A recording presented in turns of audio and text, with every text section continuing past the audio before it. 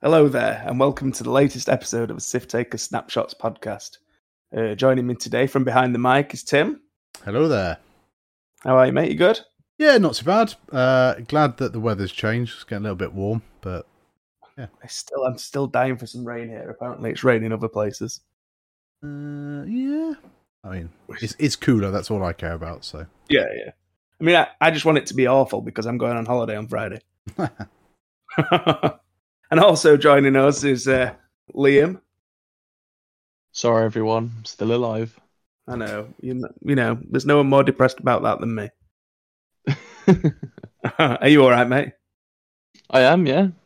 I'm doing all right. I'm losing some weight as well. I walked into my parents' house today. Mum was like, "Is it raining outside?" I went, "No, I'm just still overweight and it's hot."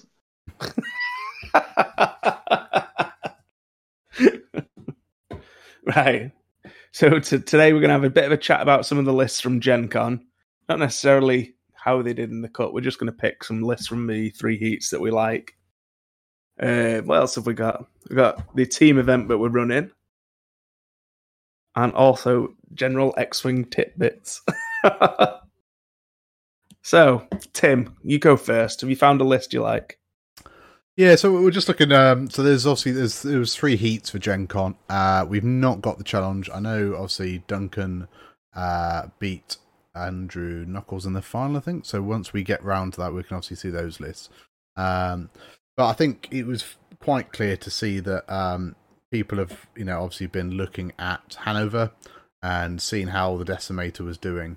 And you don't have to scroll down too far, even in Heat 1. So I think Jonathan Grasser topped Swiss with Decimator. So the Monarchy Decimator, Vader Defender, 2 ties. Scroll down a little bit, you can see Will Haywood with the German list. So yeah, let's have a chat about. Well, we can have a chat about.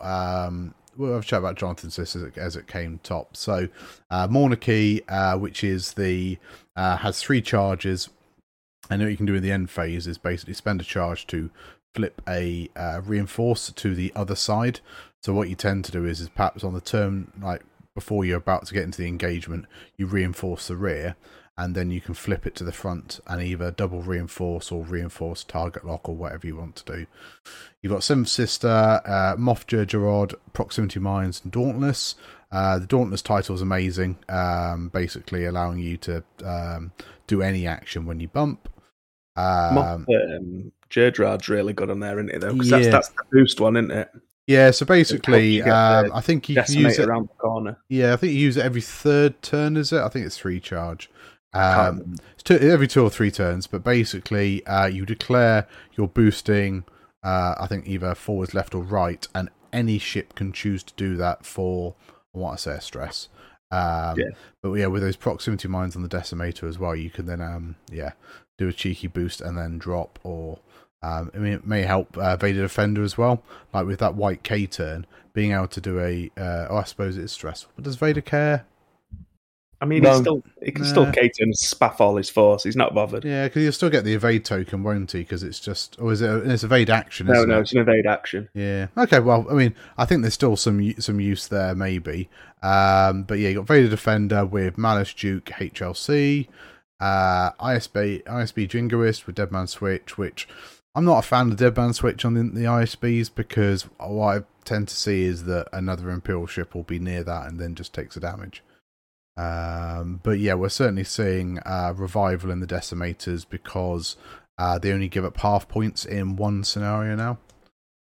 So that's 16 health plus with the reinforce that you have to chew through to be able to get those 7 points. I'll tell you what I do find interesting is that we're seeing people moving away from Palpatine and onto the Seventh Sister, with everyone stressing themselves for focuses and things. Yeah, no, I think so. I think Seventh Sister works on orange tokens as well, so might have a use into FO in that respect. I didn't notice that. So Monarchy, Crew, Seventh Sister. see if we can find it. Sem Sister. So if an enemy ship at 0 to 1 would gain a stress token. Oh no, it's just stress tokens. I'm not thinking it's somebody else. You can give it. Great. You can give it a jam or tractor. That's what I was thinking. That's where I got the orange token from. I made a mistake at Worlds and I think I boosted into range 1 of a Decimator with Sem Sister and then suddenly got attracted away. So I'm like, I completely forgot about that. But yeah. I mean, it's kind of there just for the force, but yeah, you don't want to be boosting into range 1 with it, or K-turn in, the other side of it, like I might do with Obi-Wan. I'm just glad that they can't fit Death Troopers as well. Yeah, no, that would be bad. But yeah, no, it's a decent list, I think. Whilst I'm here, let's bring up Moff Jerjerrod. And just make sure we get his rules right. So he's 2 charged, so you can do it every other turn. So during the system phase, you spend 2 charge. If you do, choose either left, forward, or right template. Each friendly ship may perform a red boost action using that template. The best bit is that there's no range. No, correct. Yeah, board wide. Probably won't get a lot of use out of it in the salvage mission, but I think anywhere else it could be useful. And certainly for getting blockers in and like perhaps getting TIE fighters somewhere where your opponent's not expecting. When I was flying it, I found it was great for getting the Decimator. When you get to the corner and you have that awkward turn, you could sort of boost into the corner, then come on out a lot quicker. Yeah, it makes you be able to get back into the fight quicker. Like I say, that boost and then proximity mine, because in the system phase, it's done in initiative order, but then you choose out of those 2 system phase triggers what you want to do first. So you could drop your prox mine, then boost, or boost and then drop the proximity mine, much like the FO bombers can do. I'm very happy to see the Decimators back because I love the Decimator. Yeah. It's really daunting to see her crossing the table as well, because you look at it and go, right then, that's a lot to chew through, and I don't think my list has got the appetite to do it. Yeah, not all lists can take one down, can they? No. I mean, I guess we might as well touch on Will Hagewood, who took Ketch's list from Hanover. So that's Monarchy with Ruthless, Darth Vader, 000 BT1, and then Oiken with Ruthless, Death Troopers, Fifth Brother, Dauntless. So what you've got there is you've got 2 Decimators now. So again, only in 1 scenario in 4 do they give up half points. So that's 14 points that you're kind of keeping safe there. You've got Ruthless on both of them. So I had it in a practice game against Dom yesterday where he'd killed Oiken at Initiative 4, but I kept him on the board, and then I was able to fire with Morna and then use Ruthless with Morna on Oiken, because even though he was dead, I can just put another damage into him. Darth Vader is really good, solid crew, so essentially it's range 2 in arc, spend a force, and they either have to spend a green token or take a damage. So if they've spent their green token, or they've not used their green token, then that's good. 000 BT1 work well together. So 000 is a 0 to 1 bubble. Take a stress or give me a calculate, and then BT1 is against when you attack a stress ship, you can turn as many hits to crits as they have stress tokens. Also, Dauntless Death Troopers makes that sad time as well. Yeah, so that's on Oiken. So yeah, the Death Troopers mean that you don't clear as you would do normally at when you're 0 to 1 of those Death Troopers. So either if you're doing blue maneuvers or if you've got some ability that allows you to shed stress, the Death Troopers don't let you do that. Fifth Brother, I mean, he's really there for a bit of force, maybe, but also can turn Eyeball to a crit, and then Dauntless again, and 3 TIE Fighters, which is interesting. I don't like overtune modulators. I just ended up having 4 strain tokens on a TIE Fighter, and he was strained forever. I would much rather see Contraband Cybernetics or Force Transponder Codes, possibly. I don't know. Cloaking Device is interesting. Like in some scenarios, you can get that, TIE Fighter just cloaks up and just goes, right, well, I've got 5 agility and a focus token now. Yeah, I'm probably not going to die. But yeah, no, it's good to see. Like, I feel a lot of double decimators in 1.0, and that was it. Like, that list was literally 2 decimators. So the fact that you can have now 2 decimators and 3 TIE fighters is kind of crazy. Do you think that the half points thing is going to be a bit of a problem? Because I also saw on another, I can't remember where I saw it now, double Falcon list, which is a similar sort of thing. I mean, just yes, tanking points. I don't think so, really. Like, the way I've seen it is, so the compromise there is that against a lot of those, like the double Falcon lists, is what other ships have they got on the list, and how do they hold objectives? Like, if it's salvage or scramble, they've got to give up actions to be scrambling. They've got to be towing crates. And do you really want those ships towing? Like, the reason the decimator list works well is because you've got 3 TIE fighters to go and do the objective work while the decimators go and be a pain. Now, all right, the large bases do help in assault, where obviously the large bases count for 2, but that's only 2. If they've got 2 or 3 ships nearby, then you potentially don't contest that. So I don't think it's a massive problem. I mean, large ships do die eventually, and then you get that big swing. So, I've seen a lot of games where it's like kind of that 13, 14 point mark, and you then know that you can't afford for any of your big ships to die, because then it's just game over. That's a fair shout. Have you seen anything we had like a similar game. What'd you say, mate? I was saying to Tim, like, I think we had a game like that where I think you were using Maul in the gauntlet, and like it was pretty even until one point. I just flattened Maul, and then it just put me too far ahead, didn't it? Yeah, I mean, that was it. Like, and yeah, it was like some unlucky rolls and stuff like that, and it just meant there was just no way for coming back then, because you give up 7 or 8 points, which I think is probably a fair compromise. Fair point. Yeah, I'd agree with that. Is there anything you like then, mate? I want to give a small shout out to a guy called Lord Jason. I have no idea who you are. The choice of ships, the exception of Sunfac, I'm curious about. But I'm happy that someone actually took a Nantex. No, I mean, I hurt my finger scrolling all the way down to where he was. So he went 1 and 4. But he took DGS 286 in the droid gunship. Don't really know what his ability is, but he's got advanced proton torps and proton torps on there, so he's there to do some damage. DIS 347 in the Tri-Fighter with interceptor boosters, elusive, FCS, independent calcs, and a shield upgrade. Sunfac with its snare, predator, lone wolf, and targeting computer. And then IG 102 in the Rogue class Starfighter. Now, I think this is the first time I've seen someone other than Cad Bane in a Rogue class. Do you think he just clicked random on Yasby? I mean, there's a chance, because at the same points, why wouldn't you take Cad Bane? Like, it's nice seeing a HMP on the board again. But in this meta, there's so many things out there that just fire large amounts of red dice that it will just crumble. It's not the same beast that used to be in 2.0. The Tri-Fighter, I feel, is a liability. It's just too brittle. It's not as maneuverable as an interceptor, as a TIE interceptor. Shield upgrade, I don't think really does a lot to keeping it alive either. It's just one more hit. But Sunfac's good. Really like Sunfac. But the Americans think he's bad now.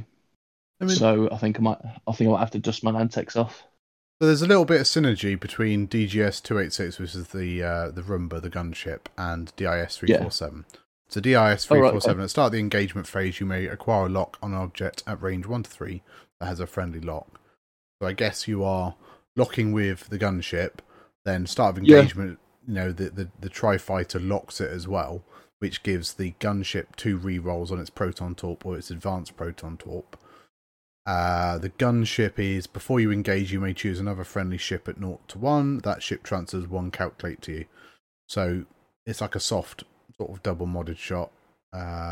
So he takes 2 calculates he gets his lock, so you're getting 2 rerolls and a free calc. Well, you say 2 calculates, so he's got network calculations on DIS. He hasn't taken the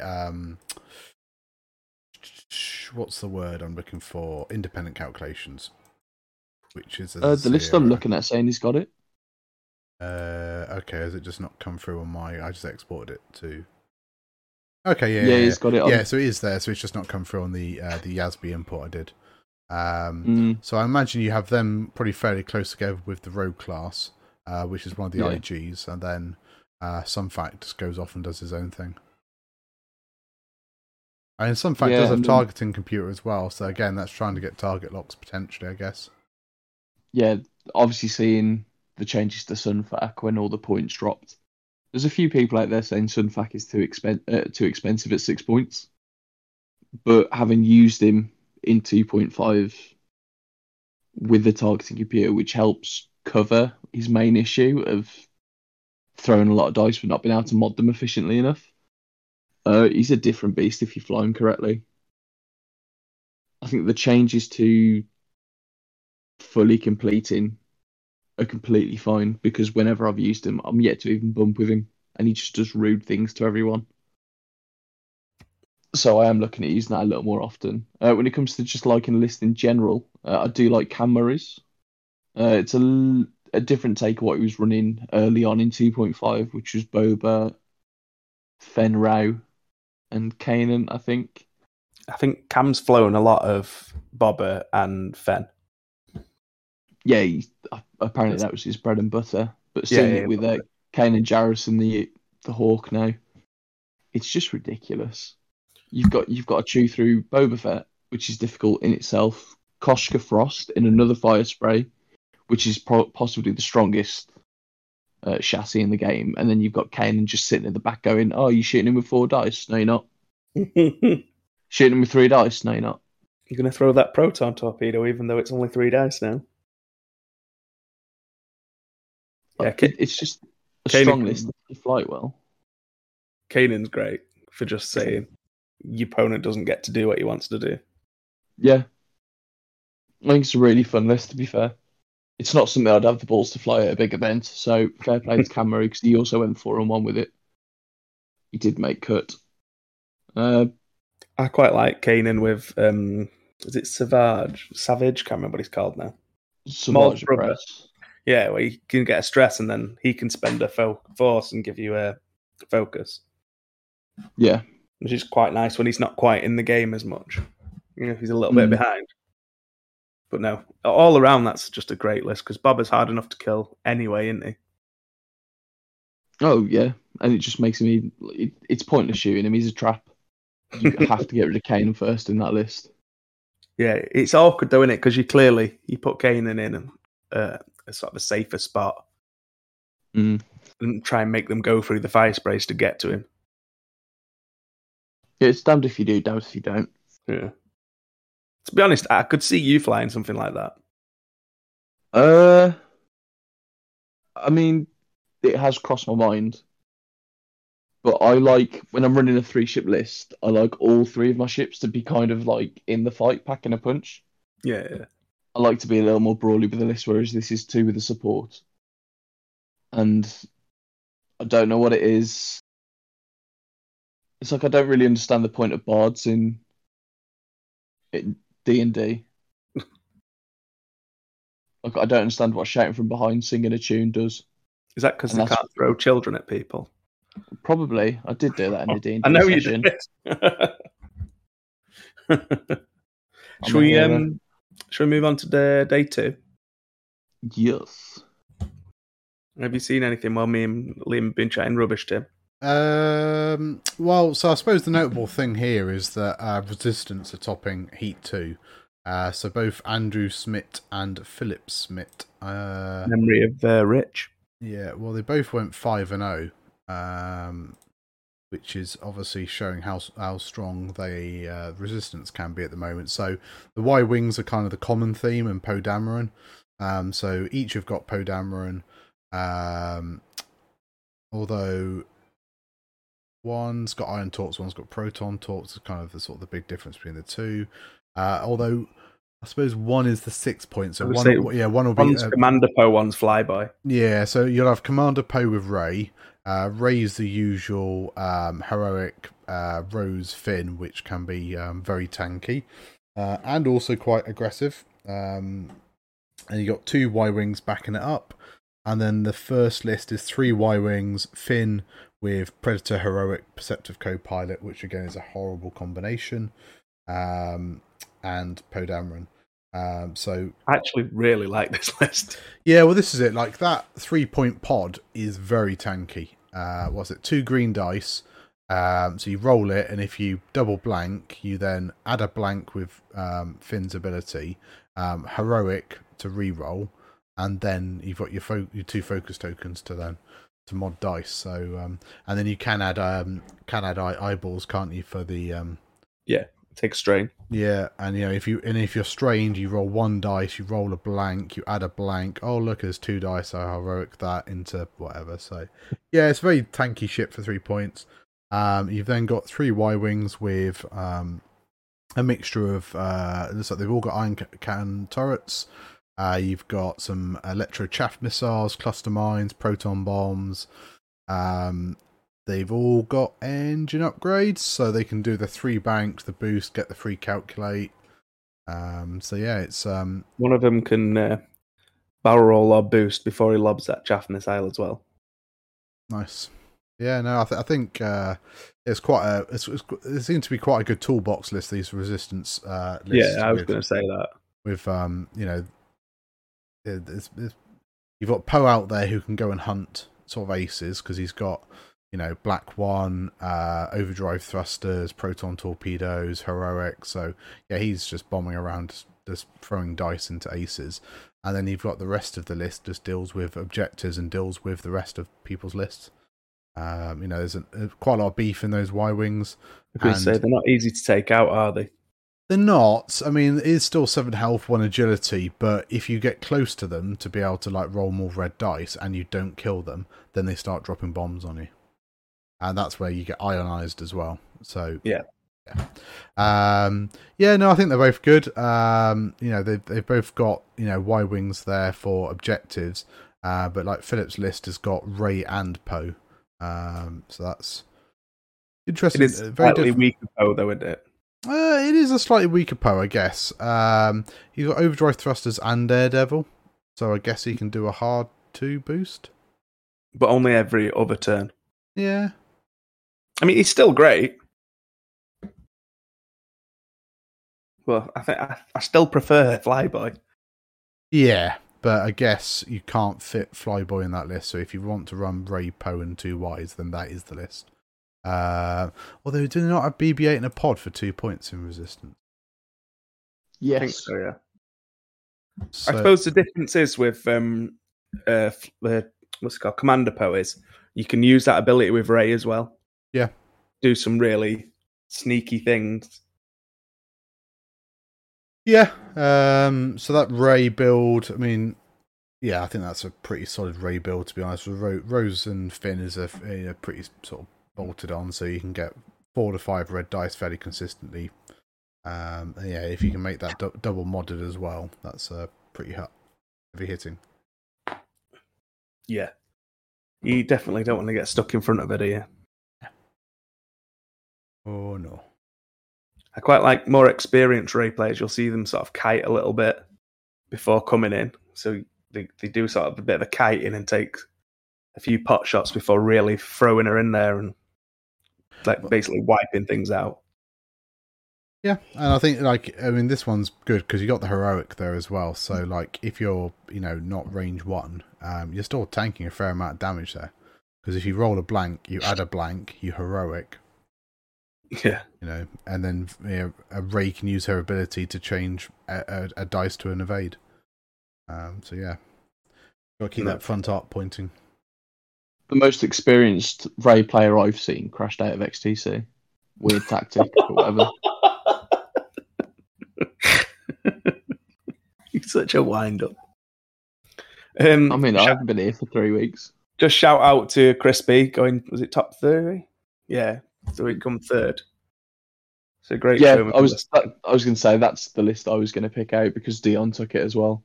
Yeah, I've I think we known. spoke about that list quite a lot. Just give him the shout out for it because he's done well. I mean, it is his list.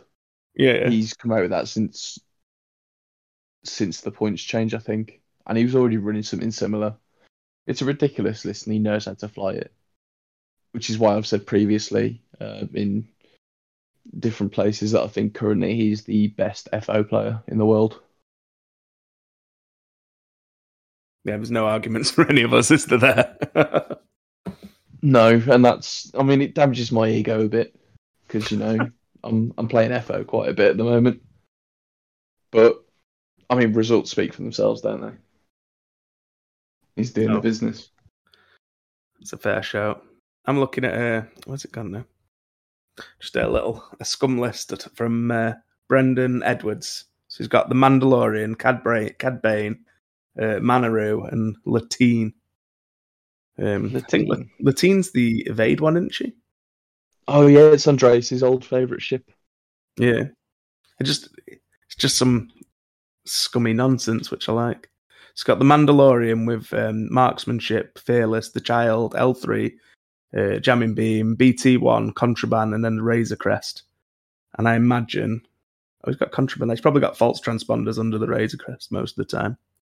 You got Cad Bane, Ion Cannon, Heavy Laser, Contraband, false transponder codes, Xanadu Blood, and Zuckus, which is a great combo. Then you've got Manaru, Notorious, Gar Saxon, Contraband, Punishing One, R5, P8, and then you've got Latine with Marksmanship and Ion Cannon. Just a lot of heavy hitters, really.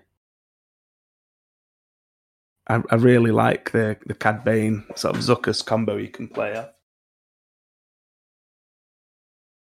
Probably worth. Yeah. No, go on. That's right. You go on. I was going to say I've played I've used the Zuckus Cad Bane thing a couple of times, where it's like, oh look, I've got like 3 hits, you've evaded one. Just re-roll it anyway. I gain the stress, and I'm like, oh, you can have the stress for free. Would you like to re-roll this dice for a stress? It's good fun. I do like the Scum Cad Bane. I don't think he gets enough play, but I don't know. I need to give it a bit more time on the table. I think, in all honesty, no. Yeah. There's problem is there's better 5 pointers, isn't there, usually? Like usually, if you've got 5 points spare, you put Manaru there. Yeah, I can't argue with that. I think Scum's in a weird place where it doesn't have good enough 4-point ships, but it's got a plethora of 5-point options that all just seem to be better.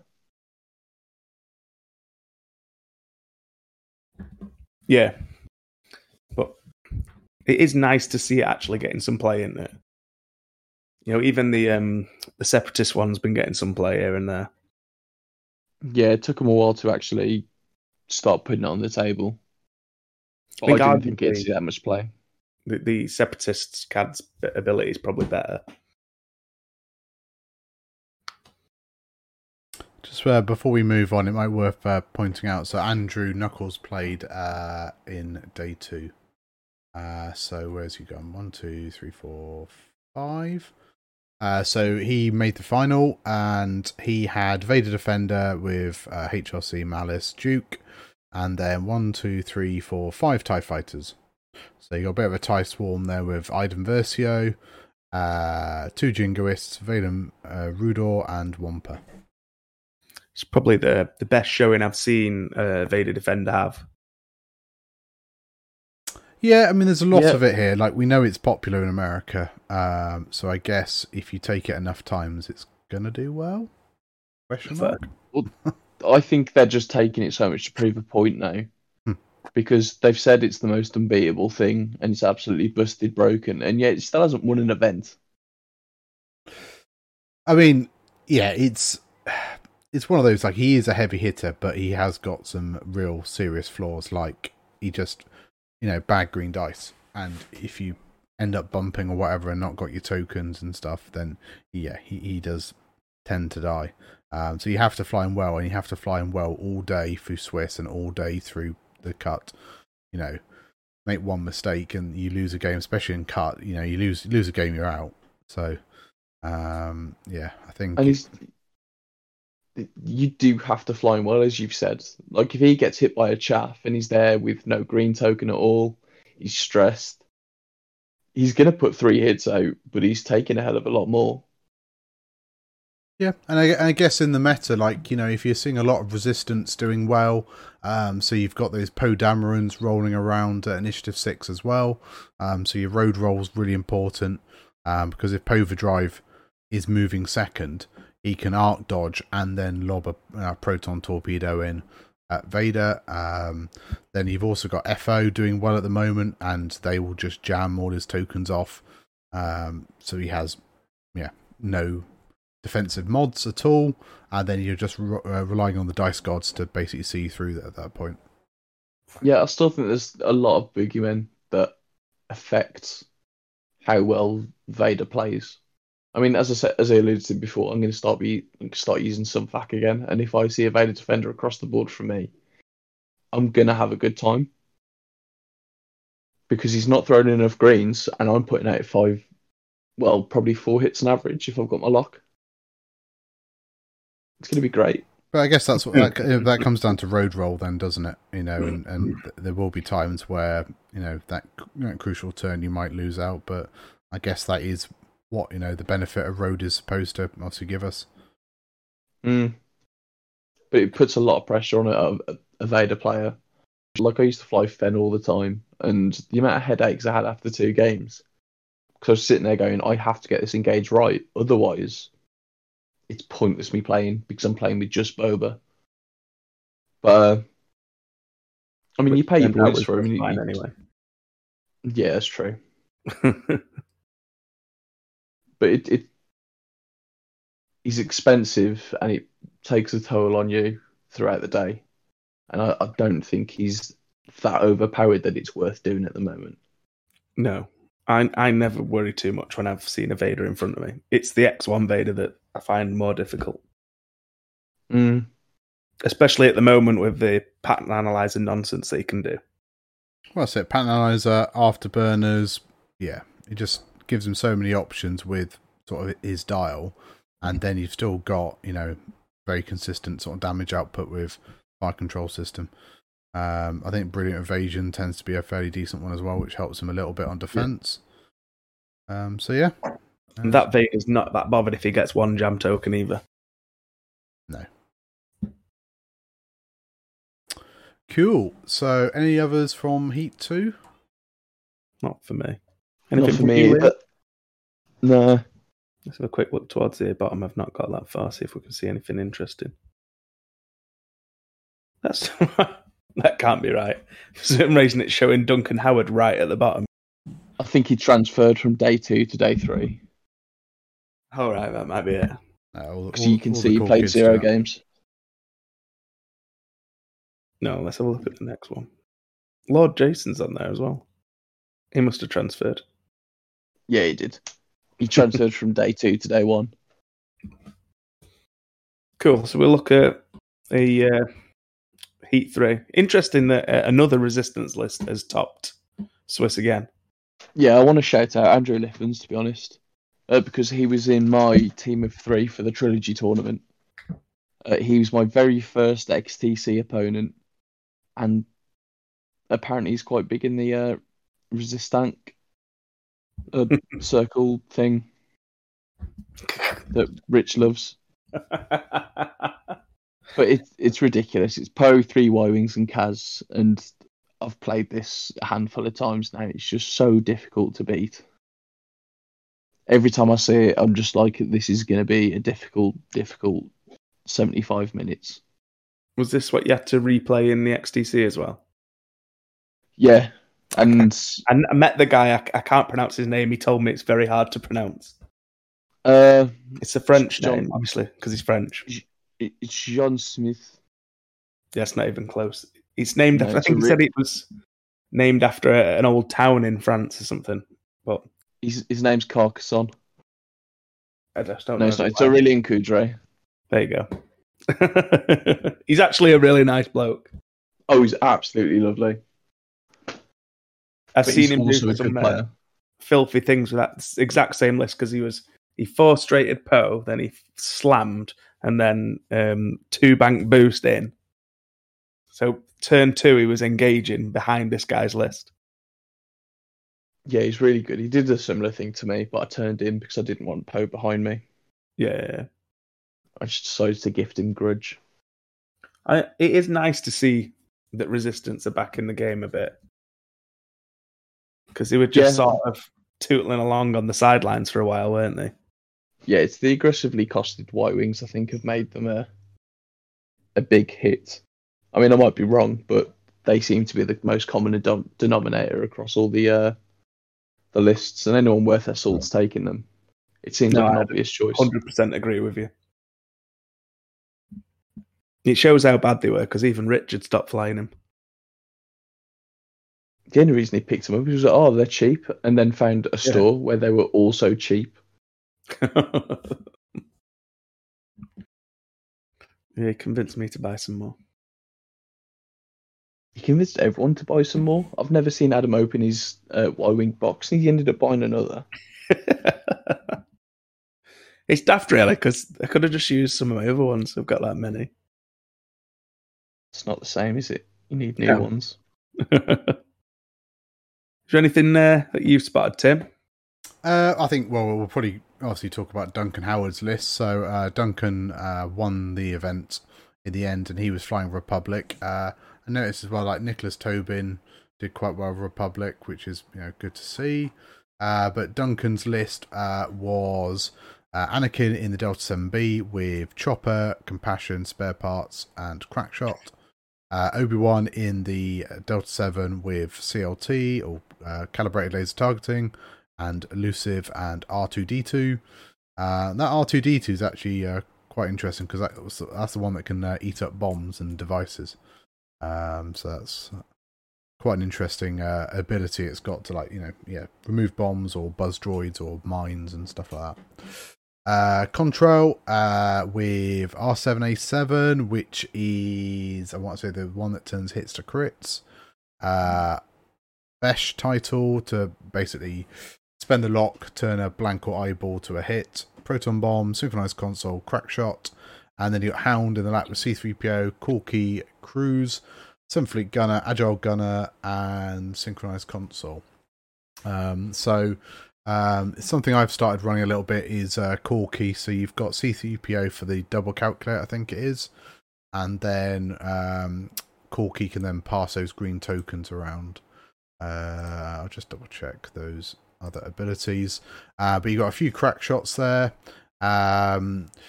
Anakin is initiative 6, so he's going to be trying to be the ace and getting around there. And then obviously you got Chopper will be erratic at some point, so handing out jams. A little bit of synchronized console in there, so passing target lock. So nice bit of synergy. You've got 7th Fleet Gunner as well. So yeah, it's okay. It doesn't sort of scream out at me, but obviously Duncan's flown that very well to obviously take the title. And it's a 4-ship list as well in the scenarios. I did listen to him actually talk about it on, it was either Fly Better or Gold Squad, I can't remember which.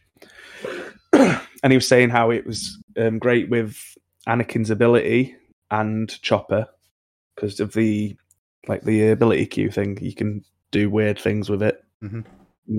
Dump the stress, then boost to try and get you to get the range 1 jam. Yeah. You can also, because of the way the ability queue works, if you're range 1 of someone, you can take that red evade and Anakin it away straight away. And then still have your action steps and all that stuff. Yeah. So just having a look. So C-3PO is whilst you're calculating, you can reroll defense dice. So that potentially keeps Hound around for longer. Because a lot of these lists, I mean, essentially 7th Fleet Gunner comes stapled on now to the lats.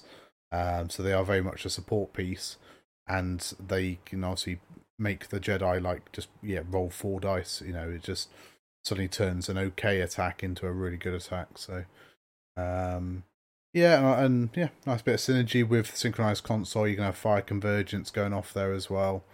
And then apart from Hound, you're looking at 2 initiative 5s and initiative 6 ship there.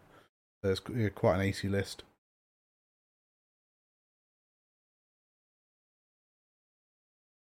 You still there? Sorry, I just had to do some dad duties. Right. Everybody just went quiet. I'm just like, oh. But no, well played to Duncan. I mean, just scrolling down, Nicholas Tobin is essentially the same. Before we move on, I wanted to just say it's interesting to see all the Delta 7s, because we've not been seeing that in Europe anyway. It's more of a 7Bs we're seeing, isn't it? Yeah, I mean, again, I think it's one of those high risk, high reward kind of ships, because you have to fly it well, because if you don't, then you got your 2 agility there. I think Nicholas has got dedicated on control to try and get some rerolls on those green dice. But yeah, if you let those 7Bs get shot too many times, yes, they've got 6 health, but there's only 2 agility there, so you can push damage through if you get consistent 3 dice attacks. I see it's got the R2D2 for the regen on Nicholas's list. But you can also get an extra charge with the spare parts canister. Yep. So you can disappear and regen for a bit. Yeah. Which is quite filthy. I hate regen. But this is it though, you just if you can focus fire and burn them down, then you may not have the opportunity to regen. But no, I think that they're decent. So you've got Obi-Wan in Nicholas's list with heightened perception and Duke. So he'll be looking, do the evade action and then just duking stuff down. Ion cannon for a little bit of control. He's got control with delayed fuses and proximity mines. I've taken delayed fuses back off again. I think synchronized console is a lot better. Like, if there's ever a risk of me dropping a proximity mine that might hit my own ship, I just don't drop it. I've never had a situation where I'm like, I'll drop it with a delayed fuse so that I can fly through it. I think synchronized console is probably the better option for the 1 point, but dealer's choice at the end of the day. I mean, it's definitely an interesting tournament, and obviously Duncan Howard did come first. I'll be interested to see how many first orders he came across. And obviously we're aware that there was some issues with some rules misunderstandings, and I feel like that if that wasn't to happen, maybe the entire top cut would have shaken out differently. Yeah, I don't know. First order matchup. I don't know how. From what I've heard, we're not not name and shame or anything like that. But no, we're not. It's from what I understand, it was just an isolated incident, as in it was one person. I don't think it's like the whole event would play the rules wrong. But yeah, I don't know. I think what you got to remember though with First Order is that it's not unknown anymore. So initially, when they were coming out and doing very well to start with, people hadn't played against a lot of those bombers with chaff clouds, whereas people have now. So I think you start to understand the tricks a bit more, and you can, it's not so much of that shock factor anymore when it happens because it's coming. Yeah, when I played it at Hanover, people were trying to dodge things. They're purposely doing things that they probably wouldn't normally do. You accept it's going to happen, don't you? So you go, right, I'm probably going to have a chaff cloud there. Yeah. I'll dial a blue maneuver in and just hope for the best. A lot of people were only taking it though on there to before it caught them off guard, but now they're like, right, I can manage to go through it one time. Or with one ship that didn't really matter as much. I'll take it on that ship, I don't care. But the others will move out and dodge it. Yeah, I've played against the First Order a handful of times now, and instead of just dealing with it, I've kind of got very aggressive to catch them out. So they either have to launch it the next turn where it's not clipping anything, or they hold it, and by that point it's too late. Yeah. Yeah, because in Germany, there was a couple of, I think maybe 1 or 2 games where I never got a decent opportunity to do it. I mean, I just did it for the sake of it because I was winning anyway, but they were definitely playing around it, which may have caused me to lose, to be honest with you. But so I mean, so what they had? So they had 40 players in Heat 3. Just look at the other numbers and see what we got. well, you're looking. I've got a list I would like to hit. It's Andrew Goldback. It's a scum and villainy list. So he's got Kath Scarlet, Notorious, Jamming Bean, Chaff Missile, Ahsoka, Contraband, Marauder. And he's got Q9 with the Mandalorian, the Child of Jamming Bean, Greedo, Burnout Thrusters, and Razor Crest. But the ship I'm really impressed with that's there is Rook Cast with Marksmanship, Mandalorian Super Commandos, Gar Saxon, Drop Bay, Contraband, and Swivel Wing. So Rook is the one who can take a strain to change a dice to a hit. It's so good. And I love that ship. Yeah, I've been flying that. It's like my funsy list that I go to when I'm not tryharding. It's like mathematically, gauntlets are more survivable than decimators. And then having a they ship look that great. Like, I wish they were painted a little more intricacy. Yeah, Like, it does seem a bit bland. But that's my only real criticism of the ship itself. They look like one of the dinosaurs from Jurassic Park when they think wings are up, and I like that. Pterodactyls? No. Yeah, go. You know he's just been awkward. Just let him. Just agree with him. But yeah. So 123 players, I reckon they had over 3 days. That's not bad. So Sith Taker Open level. Yeah. That's it. So I think it's a weird one. Like, I think possibly having the 3 days diluted it down. So I think so. They essentially had 3 5-round events. So I wonder if that is better than having 2 6-round events. I don't know, but I wish we did 5-day events. But like by the 6th game, it's a bit like 5 round, not 5 days. No, 5 rounds. Sorry. Sorry. It's been a long day, mate. I know. Spoiler alert, guys. The next Sith Taker Open is a 5-day event. Yeah. Take a week and off. The winner is the one who can manage to go undefeated. Yeah, no, it'll be interesting. Yeah, I think 5 rounds possibly with the 4-1 cut is better, because certainly going 6 rounds with a 5 and 1 is pretty brutal. Yeah. So maybe we'll see if we're gonna have the X and 1 cut, that we actually end up just capping out at 5 rounds.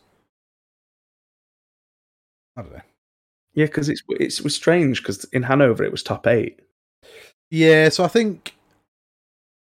I guess the way they looked at it probably was that, because they were doing a day 1A and a day 1B for Swiss, and then finals on the Sunday, that they wanted just to say, well, let's just do a top 16.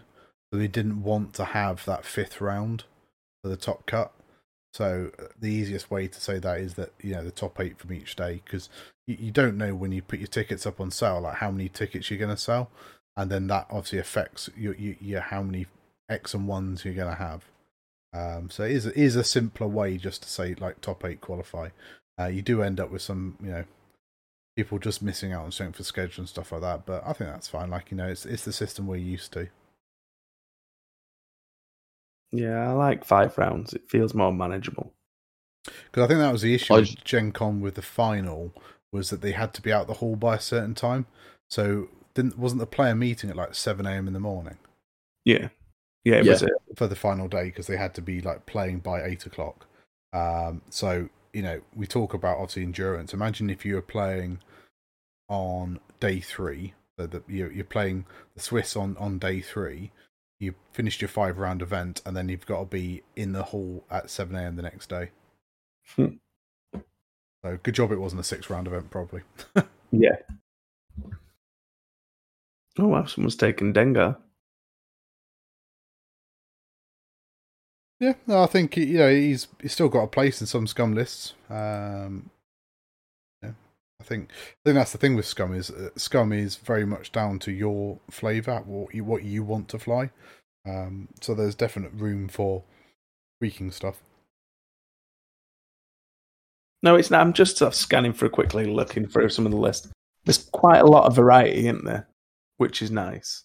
Yeah, like even looking at the sort of the breakdown of factions over the 3 days. I mean, apart from Heat 2, where there was significantly less Republic, most of the pie chunks are fairly even.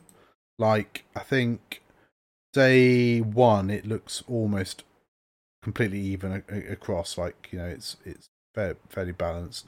Day 2, Republic just are quite low, and perhaps Rebel are slightly higher. And then day 3, Galactic Empire are significantly larger.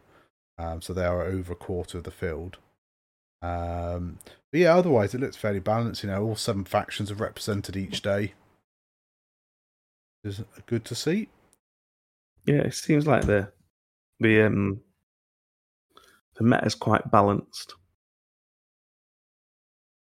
And we're not just seeing the same lists when everywhere, which is great. Yeah. Absolutely. Unless it's FO. I mean, even that's not winning everywhere, is it? No, just seeing a lot of it though. Yeah, but whenever something does well, it starts being everywhere, doesn't it? Yeah. People think it's a path to greatness. Okay, then, so that's all we're going to talk about Gen Con for now. I'm going to move on to some more local events to us anyway, because we're planning on running I think it's been announced, hasn't it? A team event up aboard in Brum. Yep, Sith Takers Squadrons will be our first team event in 2.5. So we have run team events before. This one will be taking place 12th of November. Board in Brum. Tickets are on sale. I think there's an early bird deal, if I remember correctly. I think I set it up. So yeah, £42 if paid before the 1st of September. So you've got about 2 weeks left to buy your ticket at the early bird price, and then we're looking at a 4-round team event. I think it's capped at 16 teams. Teams are 3, and there will be a pairings process of the teams. So it's essentially 3 one-on-one games, and the team that wins the most games in the round wins the round. And yeah, I suppose there will be draws as well. So we'll get that all sort of ironed out. Yeah, and in your team of 3, you can't take the same faction more than once. So it'll be great. I've already got my team. Me and Tim are in a team. And I don't know who else we've got because Rich has had to stop, hasn't he? But it looks like I'm going to be in charge. And, oh, God. I'm going to prepare a very special way of doing my pairings. Okay, a dice? Maybe. Maybe not. Who knows? Depends what I feel like on each round. I mean, like I've said, that's fine. So I mean, we'll see how it obviously goes. Because it might be that if we have an odd number, maybe we don't play. I don't know. We'll have to see how it all pans out. But yeah, we'll see how obviously sign-ups go. And I basically said I can play, but I'll be running the event, so I'm not taking any adult responsibilities that weekend, bar running the event. So I'm the captain. Well, that's it. You can just point me at people, and I will go and play them. It'd be great. Who's our third? Did we get a third person, or did we not sort it out? No, we probably need to find somebody, I guess. Yeah, we can work that out. We'll recruit a suitable ringer. Or if not, I'll play 2 games at once. Yeah, it'll be fine. I'm sure we had a team event before where you actually had to do that. Me play 2 games?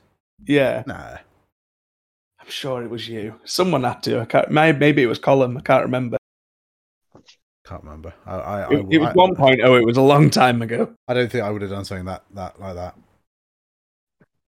God knows. You probably played 2 games, but it was probably across 2 rounds, Tim, and Ben's getting confused.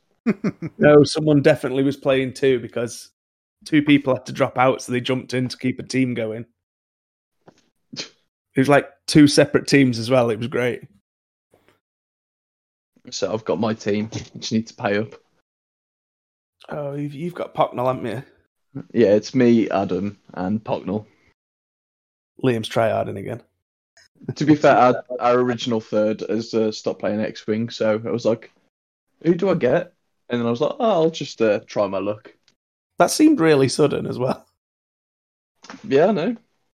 Look, I was like, oh, I'll just give it a go. And then I was like, oh, yeah, I guess I found a third. Yeah, that's And good. naturally, I'm going to slowly pass all captain duties onto him, so I don't have to do anything.